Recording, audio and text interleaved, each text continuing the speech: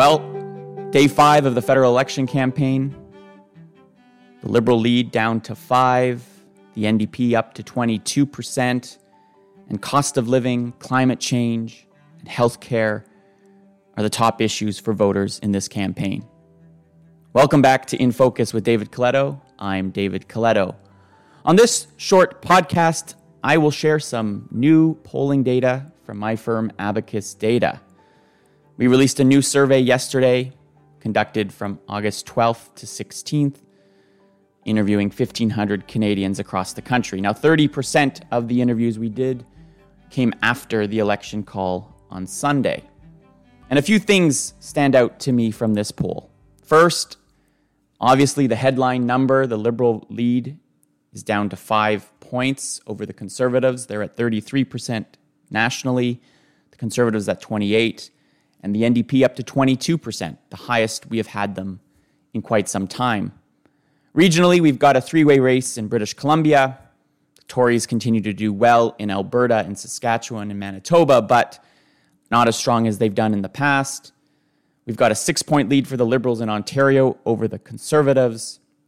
The Liberals slightly ahead of the Bloc in Quebec, and Atlantic Canada is still solidly red, even after the surprise progressive conservative victory in Nova Scotia earlier this week.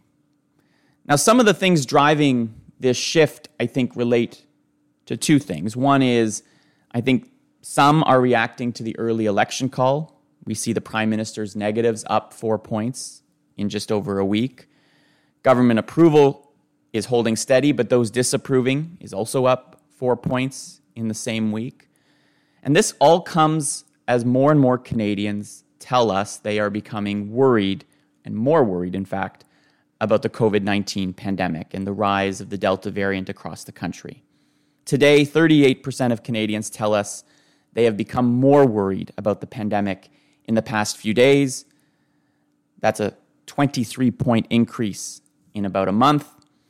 And more people today now think the worst is still to come than they did a month ago, 24% compared to 15%. Now, these numbers are not as bad as they were earlier on in this pandemic, but they signal that concern about the Delta variant, concern about the rising case numbers are going to likely play a key role in this campaign. Now, when we ask Canadians about how they feel about the leaders, we haven't seen all that much change. I mentioned a slight increase in Mr. Trudeau's negatives, up 5 points to 44%. Mr. Singh, the NDP leader, is holding steady, still the most popular leader in the country, 39 positive, 24 negative. Mr. O'Toole hasn't seen much change in his numbers. 41% have a negative view of the Conservative leader, 20% positive. And so, as we shouldn't expect too big of a shift, we are seeing some change in the mood of the country and concern about the pandemic and how people are feeling about the Prime Minister. Now, earlier this week, I was on CBC Power and Politics talking about the top issues of this campaign, and one of them being the cost of living.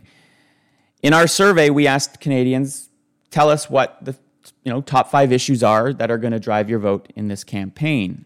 62% ranked the cost of living as their top issue, by far the highest of any issue that we tested, and that's up 7 points from the start of the 2019 election.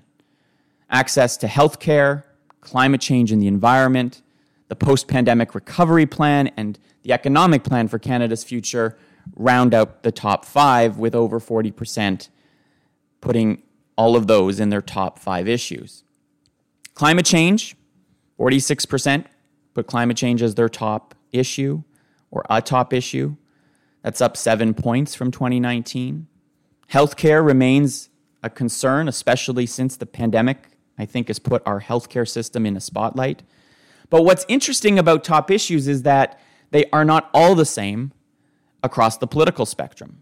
So, for example, if we compare Liberal and Conservative supporters, Liberal supporters are 35 points more likely to put climate change as a top issue than Conservatives.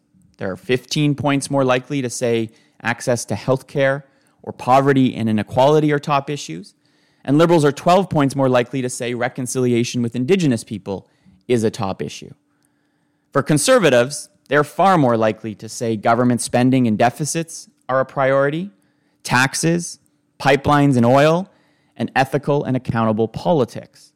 And so, depending on who you're talking to, the issues are different.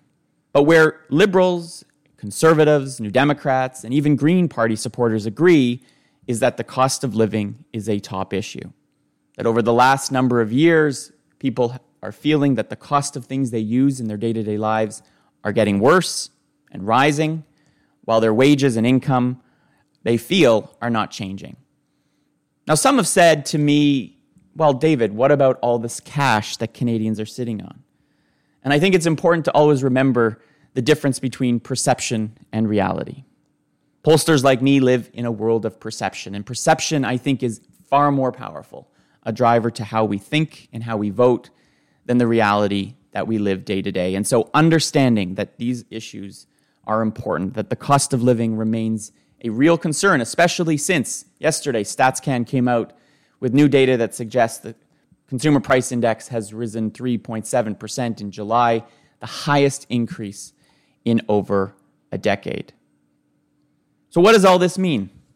Well, I think we're seeing a fairly volatile electorate. I think this first week of the campaign has went well for Mr. Singh. They're gaining vote share.